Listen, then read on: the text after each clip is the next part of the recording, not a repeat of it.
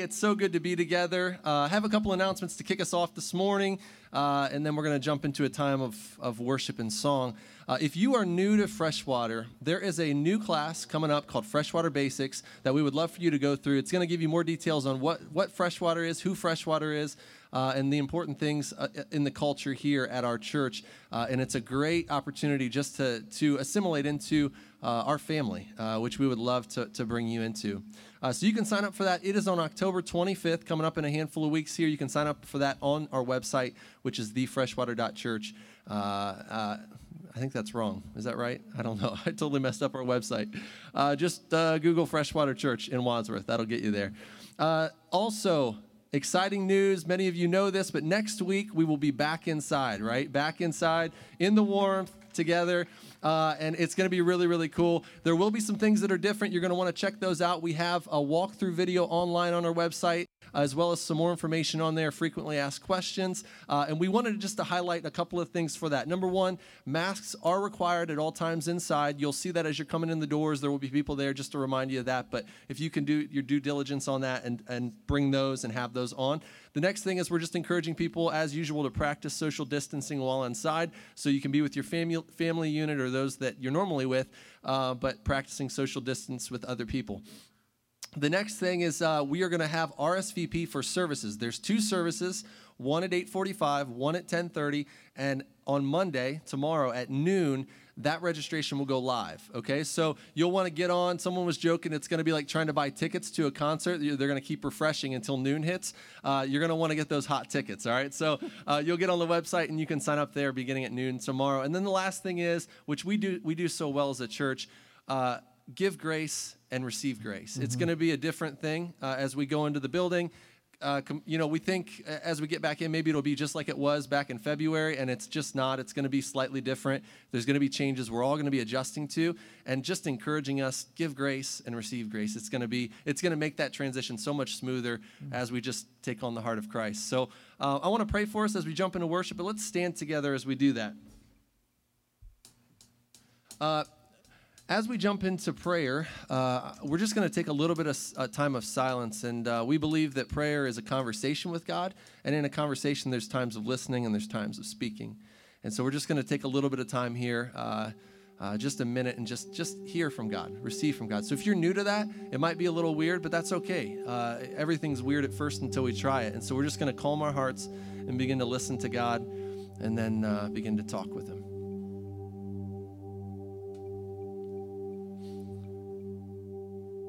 Holy Spirit, God, will you speak to us?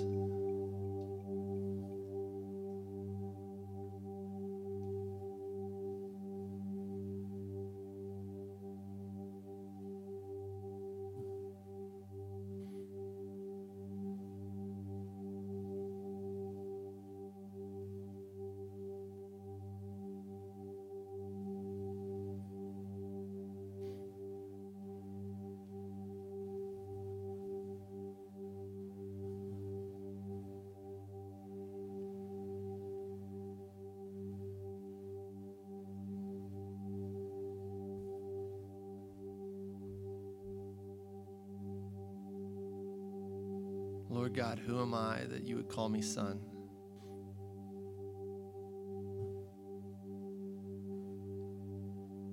And who are we as a church that you would call us the sheep of your pasture?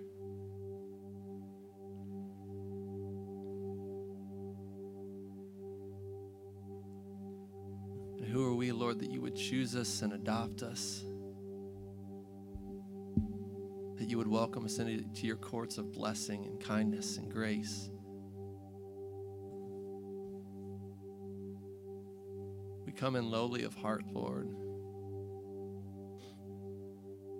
humbled before your majesty, your glory, before your power, and Lord, before your fatherhood too, that you would love us.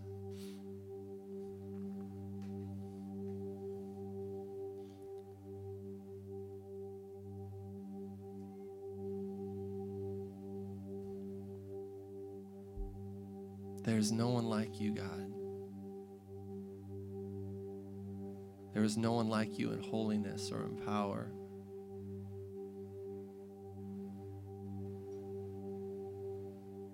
There's no one like you in grace. Lord, there's no love like your love. Who can love like you love, Lord, to see sinners and broken people and still pursue and love and care and desire us to be in your family, Lord. There's no love like your love, Lord. We worship you. We honor you. We praise you. And Lord, we ask by your Spirit that you would show us more of your love this morning. Unveil our eyes. In Jesus' name.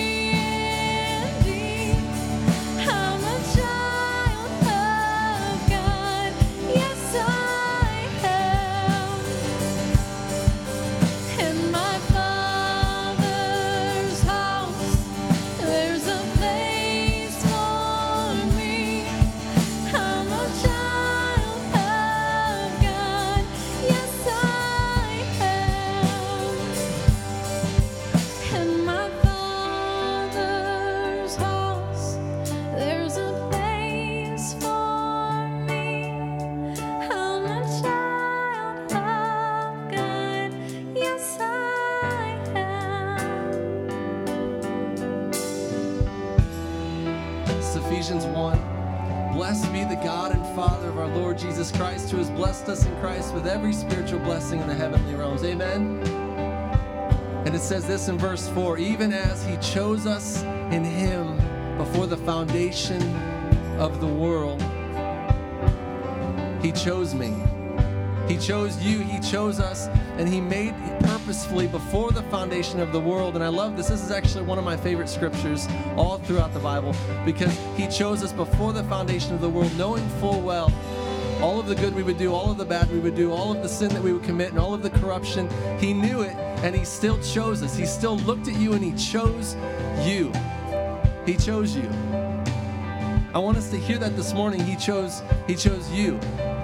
He looked at you, and he wanted you in his family. And there's a reason he wanted you in his family. It's because he loved you. And there's a second reason he wanted you to, he wants you to praise him. He wants you to worship him. He wants you to lift him up. And here's what it says. It says, even as he chose us in him before the foundation of the world, that we should be holy and blameless before him. In love, he predestined us for adoption to himself as sons and daughters through Jesus Christ, according to the purpose of his will. And this is important, to the praise of his glorious grace.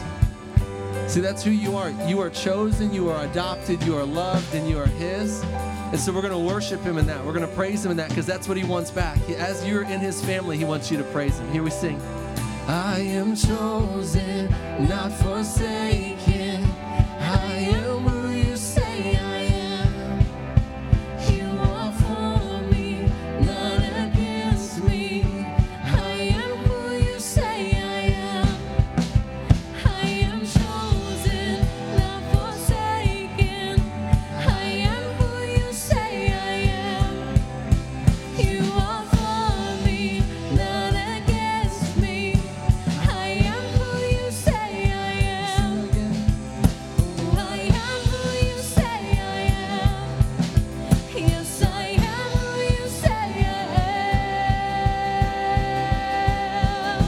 Who the Son sets free, oh, is free indeed. I'm a child of God. Yes, I am. In my Father's house, there's a place for me. I'm a child of God. Yes, I am. Let's follow scripture and praise him.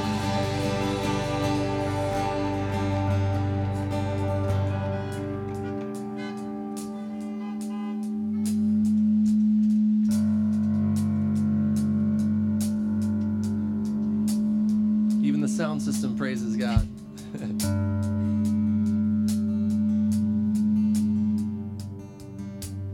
How marvelous, how wonderful, and my song shall ever be. How marvelous, how wonderful is my Savior's love for me. I love the gospel. The gospel never gets old to me. Just knowing what God saved me from and what he saved me to. And we're going to enter into a time of worship as we meditate on his love for us, his marvelous love. You should have gotten a packet that looks like this as you were walking in. If not, if you raise your hand, I'm sure someone will get it to you. As the people of God, the gospel is always our foundation. We never move forward from it. The fact that we were sinners, broken, and in need of a Savior, and Jesus died for us. And that's part of his choosing. He chose to go to the cross thinking of us. He chose to die and take the nails and the whip for us. He chose that death, and then God brought him to life at the resurrection. And we celebrate in communion, we celebrate his broken body and his shed blood.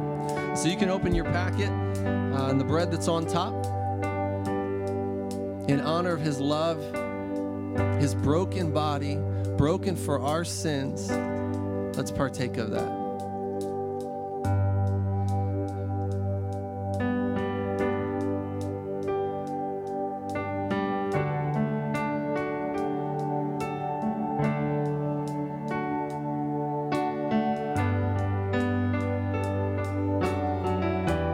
In the Gospels, there's a story of a woman.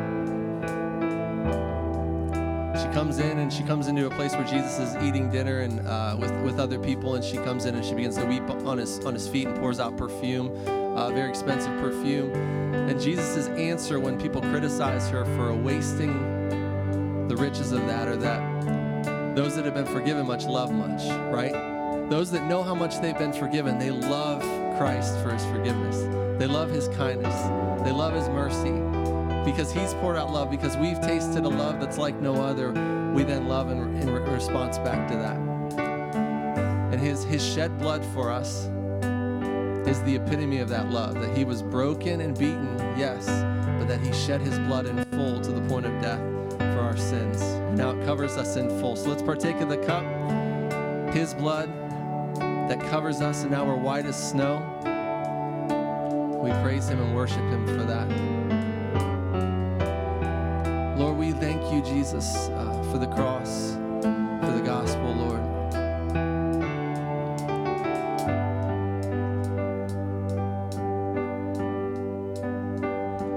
Thank you for how you've forgiven, Lord.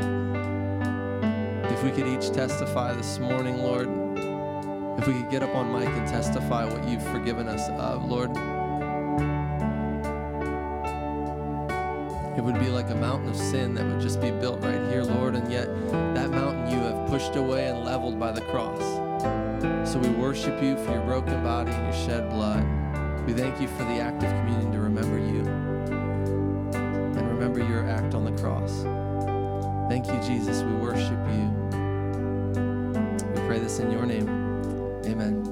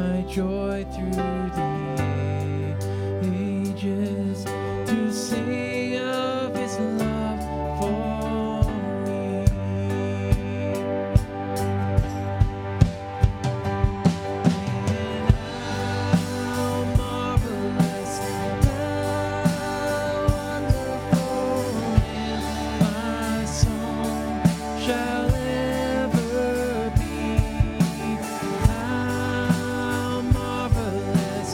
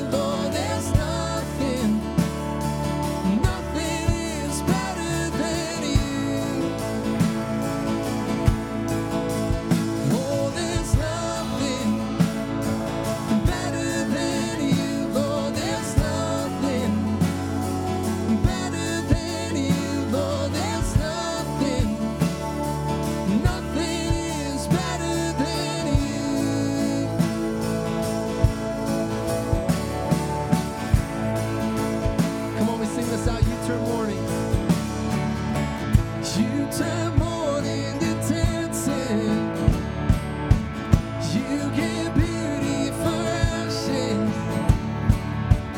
You turn shame into glory. You're the only one who can. You turn mourning to dancing. You give beauty for ashes. You turn shame into glory. You're the only one who can. You turn graves into gardens. You turn bones into armies. You turn seas into highways. You're the only one who can. You're the only one who can. Oh, there's nothing better than you, Lord. There's nothing better than you, Lord. There's nothing. Nothing is better than you. Sing it out to him. Lord, there's nothing better than you, Lord. There's nothing, no, no, better than you, Lord. There's nothing.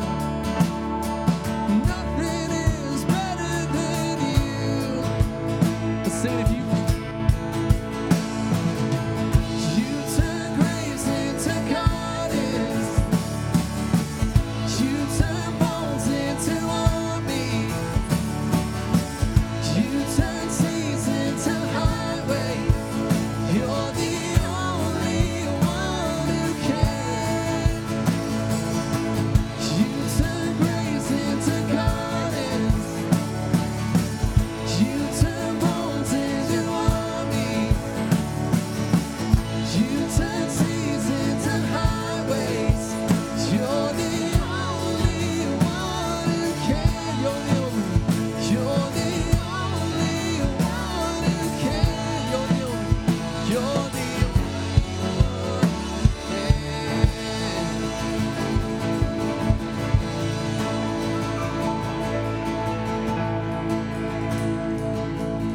One more time to him. Oh, there's nothing better than you, Lord. There's nothing better than you, Lord. There's nothing. Nothing is better than you.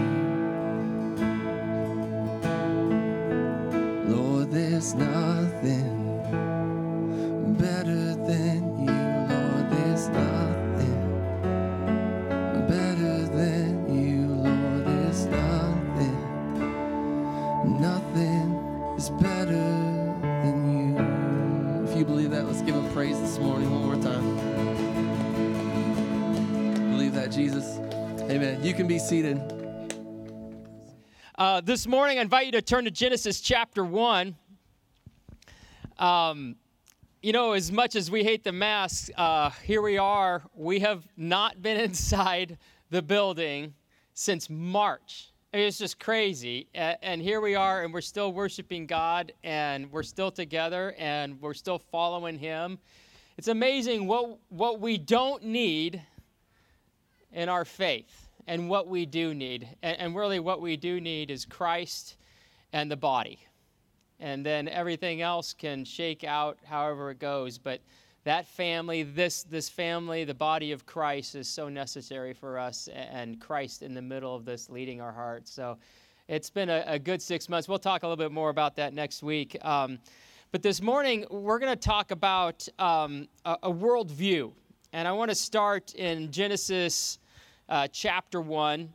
And let me, somehow this thing got, is it locked sideways? Great. I'll just do it like this. There we go. So Genesis chapter 1, and I want to read a verse here, a couple verses. Verse 26, or 25 through 27, or 26 through 27, it says this. Then God said, "Let us make man in our own image and after our likeness.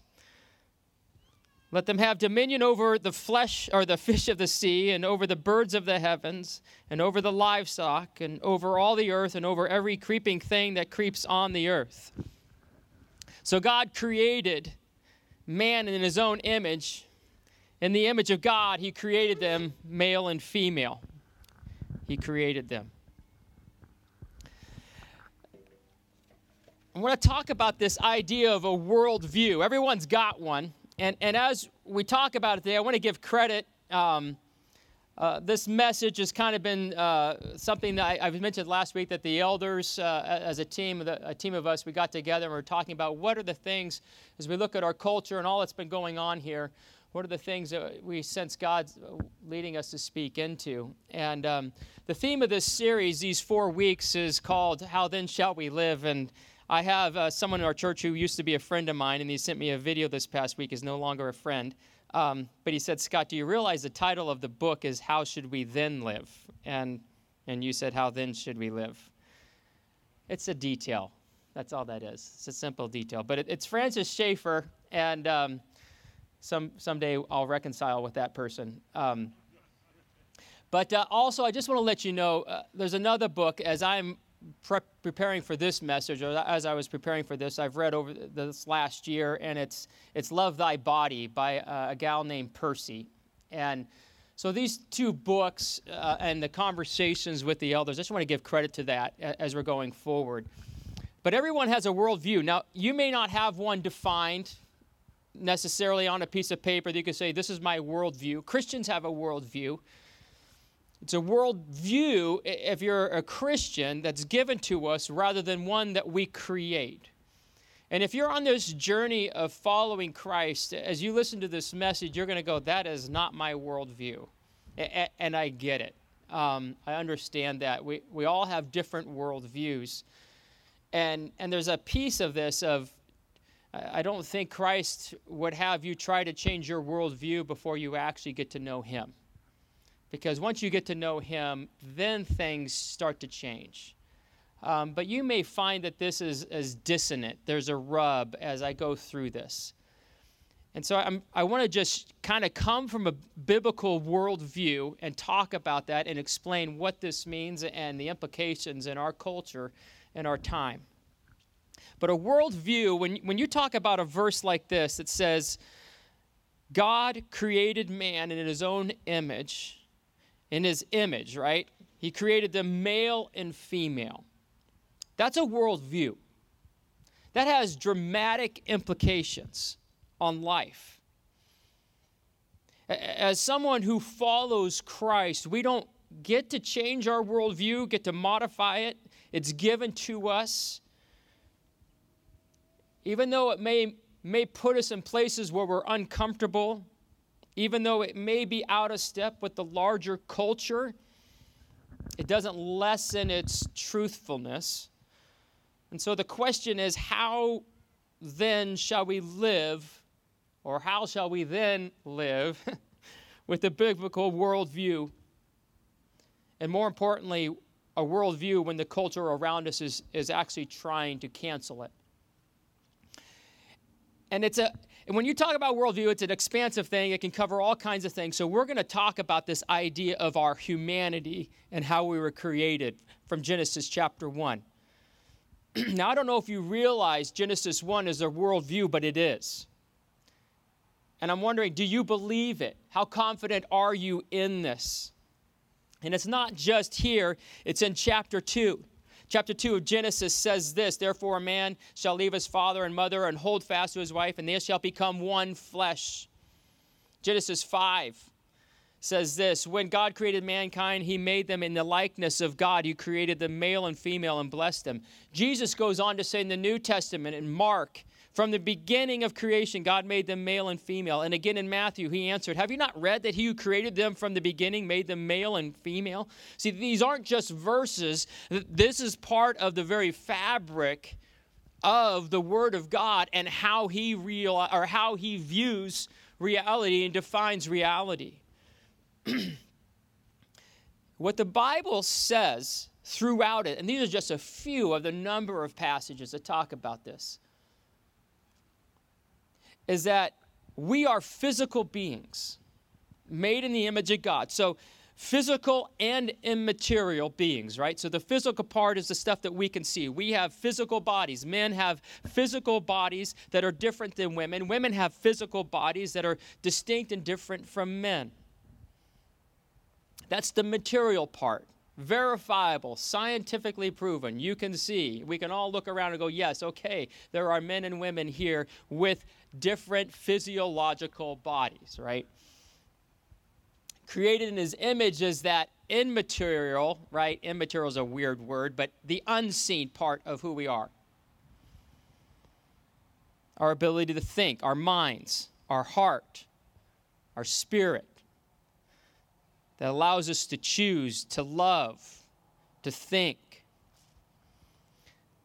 And this biblical worldview isn't just based on Scripture, it's based on observable evidence that you can see around us.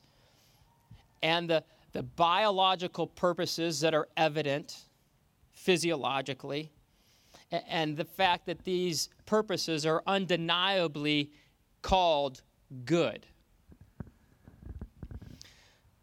A biblical worldview, let me just say this very carefully and slowly, is committed to this idea and the reality and the truth that the physical and the immaterial, the mind, soul, spirit, they can't be separated. They can't be elevated one above the other without doing significant harm and ultimately contradicting a biblical reality. Now, you may sit there and go, I'm not sure what you've just said there, but I think I might agree. But God would have us be 10s on this, not 5s, not 2s. This is a 10. And my question is, how then are you living with this worldview? I'm asking because this worldview is under assault. The cancel train is headed on the tracks towards those who have a worldview like this. And if you and I don't know the worldview that we hold, or a biblical worldview, and we're not certain about it, we will jump. We will move away. So our country has embraced a secular worldview. There's no creator, right? We're just random chance accidents, a universal burp, right, is all we are. You're a collection of protons, neutrons. There's no meaning to your existence. There's no purpose to your existence. You're just an accident. I'm just an accident. And because of that, there's no moral absolutes. Every person is permitted to make their own truth, create their own reality, and societies can make their own truth and their own realities, and even force others to comply with the way they define it. In a secular worldview, nothing is certain, right? Except the statement that there is absolutely nothing certain, which is an absolute statement, and that's all messed up. Philosophically, you would call that a logical contradiction, but that's a secular worldview. The longer it goes on, it always and must lead towards chaos, anarchy, insanity, because there's no moral law or standard, and ultimately it creates a vacuum where somebody at some point will get so frustrated or so angry or be so passionate about what they define as truth that they will forcefully take power and make everyone submit to their definition of truth. History plays this out over and over and over and over and over again. It's what happens. One of the things of a secular worldview is this idea of dualism. This idea of separating the body is called dualism, separating it from the immaterial, right? The mind, the spirit, the soul. So what happens is, in a secular dualism, right, is it says the body doesn't matter, only what matters is our heart, our mind, soul. Well, they don't have a spirit, but the immaterial part, the stuff that we say up here, what we think, what we create in our minds as truth, as reality, that's the only thing that's important. Francis Schaeffer is famous for using a building illustration to demonstrate secular, which is godless, right?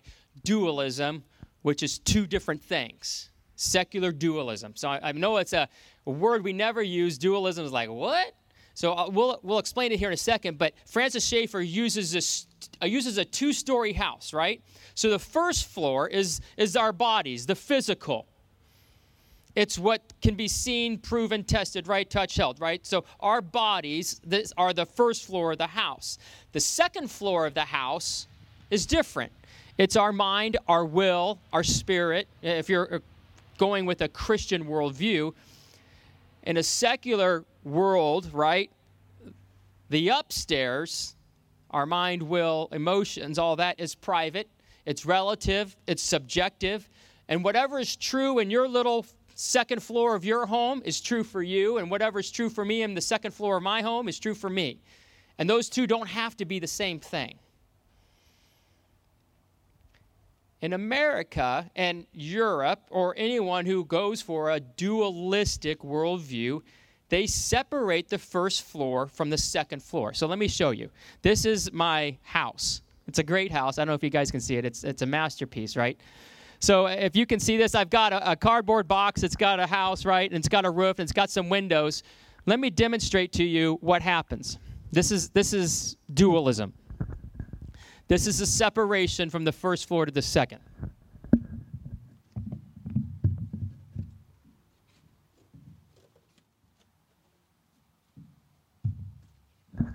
That's dualism. Does that make sense? And actually, I forgot to bring my duct tape out. This is such a sad thing. So what happens is actually, in dualism, it's not only cut apart. You put duct tape here, right? And you put these two things on there. If you got duct tape too, I don't know if you're scared to actually walk over what just fell. Oh, there it is. We got duct tape. So watch this.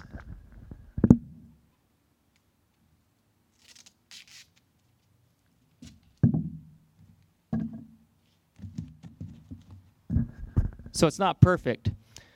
I'm not going to take the time. But what happens is the duct tape creates a barrier in dualism. So it looks like this person is whole, but this person is completely cut off. The physical from the immaterial. Because the immaterial is only what matters. The body doesn't matter. Does that make sense? Here's the ramifications of it. The second floor, you can choose your reality, even though it contradicts the first floor. You can create your different reality, and it has massive implications. It's what led in 1973 for the Supreme Court to conclude that even though a baby in the womb is human, physically, it's not a person. Because according to our definition, whenever that moving line is, they can't think, they can't feel, they can't be a person. So you can justify murder with a dualistic worldview. You could do that because it's not a person. Because they're separate. They're not the same. Does that make sense? They've ceased, or they've never started to be a person. That's a secular worldview. Euthanasia. It gives momentum to this idea that the body is just simply a machine, a tool to be used and controlled. It's not human, or it is human, but it doesn't have personhood, right? And so somebody who is emotionally sick, mentally sick, lost their ability to reason, well, they're no longer a person, right? And so, well, why wouldn't you end their life? The logic of it just makes sense. You can justify killing people even though they're breathing on the first floor, but according to whatever definition that is sliding according to society on what it means to be a person, yeah, you could kill them. Sexual identity movement is born out of a dualistic worldview. The body doesn't matter, only what the person feels or thinks. That's the gospel of secularism. You don't worry about what your body is physically. That's not who you are. And so dualism fractures a person, breaking the lower, the physical, from the upper, the immaterial, our mind, our will, our heart. It severs the two. The problem with secular dualism is it moves towards insanity. So here's the problem. In Idaho, some parents were very frustrated because their daughters in track and field were racing against men who were transitioning into women. And so the parents of these daughters are saying this is an unequal playing field. Our daughters can never win, and they weren't winning in any of these races. So they went and created the bill to pass in the Idaho House, and I think it was getting passed or got passed, and then it went to the court of Idaho, and Idaho court struck it down. Why? Because they're a dualistic worldview. Whatever this person's reality is, and whatever they determined up here, that's their reality, and we need to honor that, and that then impacts everybody else. And they struck it down. Even though everybody at the track and field events can clearly see that even people who are secular dualists are struggling with this because they're watching their daughters lose races, and they don't know what to do because it's like, well, wait a minute, the body does matter, but I've separated it, and I got this worldview that says the body doesn't matter, but it does matter. I don't know what to do. Which one is it? And it creates chaos.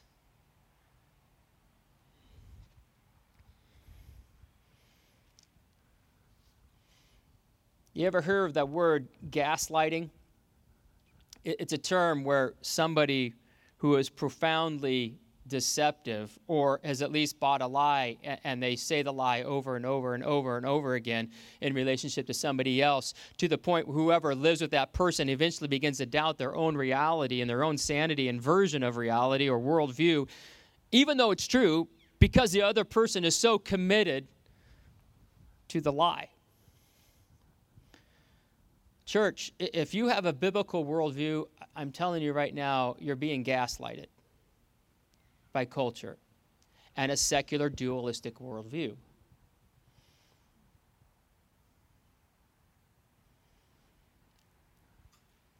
It doesn't line up with nature. It doesn't.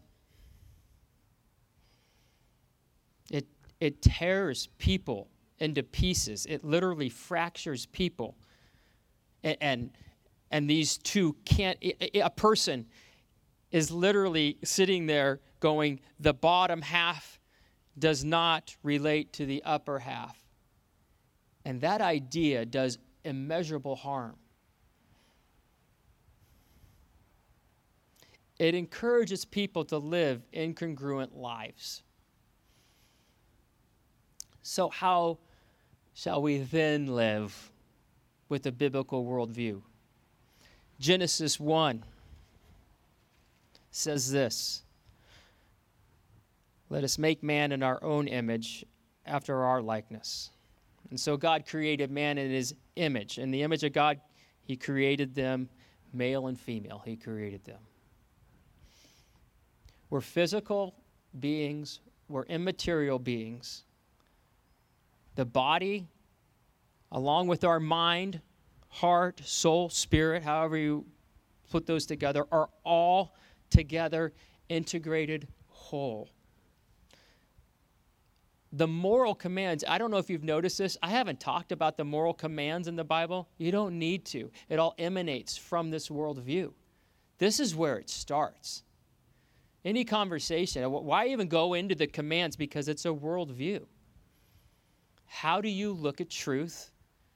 How do you determine worth? How do you determine a body and its relationship to the mind and its soul? And all of a sudden, when you start to see this play out, we begin to look at life differently and people differently. This happened to the church. Gnosticism attacked the church way long ago. Gnosticism was a dualistic worldview where it came in and said, oh, the spirit's really good. Oh, let's just go off into mysticism. That's really what it was. Just go abandon the body. The body's bad. Who cares about the body? Go into mysticism. The church, back, 200 or 300 years after Christ, faces it, said, no, that's not how this works. And they rejected Gnosticism, which was a form of dualism. Dualism's just been around forever. It's always being reworked, remade. If you study history, it's always coming back. And what's interesting is the early church fought against abortion back in the day, and we're just doing what anyone who sees and understands a worldview from God's perspective must do. Fight for people. Defend the poor.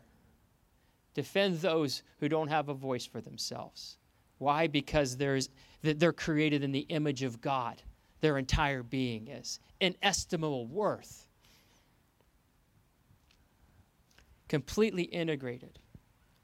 If you're not a 10 on this, I really want to ask you, why are you not? If you follow Christ, why are you not a 10 on this? If you abandon this, you abandon so much of the biblical worldview. I'm a 10 on this. I'm going to get canceled. If you're a 10 on this, it's coming. It's not a 5, it's not a 2. We don't get to pick and choose which one. They both have intrinsic worth. Both of these things. God calls the body and the immaterial, our mind, our heart, our soul, as good. If you're sitting there and you're watching at home and you're wrestling with what does it even mean to believe in Jesus and to follow Jesus, I get this. You're probably sitting there going, this isn't even on my radar, or this is on my radar. I don't even line up with that. I get it. I totally get that. I understand that. And what I would invite you into, if you don't have a context to talk about that, we have something called Alpha, which is a place where you can talk and you can say all the questions and the statements that you think you could never say to a Christian because you'd lose relationship with them. You can do that there. Because part of it is we don't have a context where we can actually talk about this in a civil way. I mean, we watch the debates. I've talked to Democrats and Republicans, and everybody's ashamed of that debate. That was just miserable. And that's our country. And what Christ would have, if you're here and you're trying to figure out how to follow Christ or even what to believe, I'm telling you, we want to create a place where it's safe to engage and to figure things out. But I would say don't focus on the worldview as much as focus on what you're going to do with Christ. And we just took communion. That's the essence of Christianity. You figure out Christ, and then the rest of the stuff he'll start to make clear to you.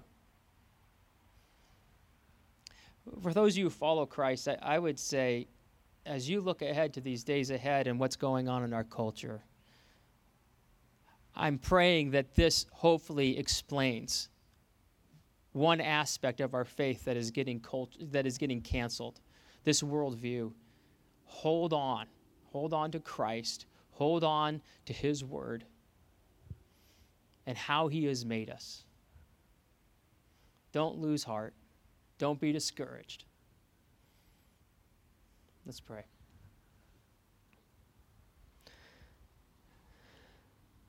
Lord, would you settle on our church? Would your presence be on us, God? Would you so put your word in us and the implications of it and this worldview that you have, it just is because of you and truth and reality. Would you just make that part of the very fabric of us so that we understand that and we move in that? Lord, would you make Freshwater a place where we're not angry about it? We don't have to win the argument. Lord, would you just make us people of grace that continue to be found in places where people are devalued. found in places where people are so broken and hurt and don't know why things aren't working. Would you make Freshwater a place where healing and restoration can happen? As people try to figure out and come out of that kind of a worldview and trying to move out of the chaos of that into something that's from you. Thank you, Lord. Thank you for your truth. Thank you for how it tethers us to reality. Amen.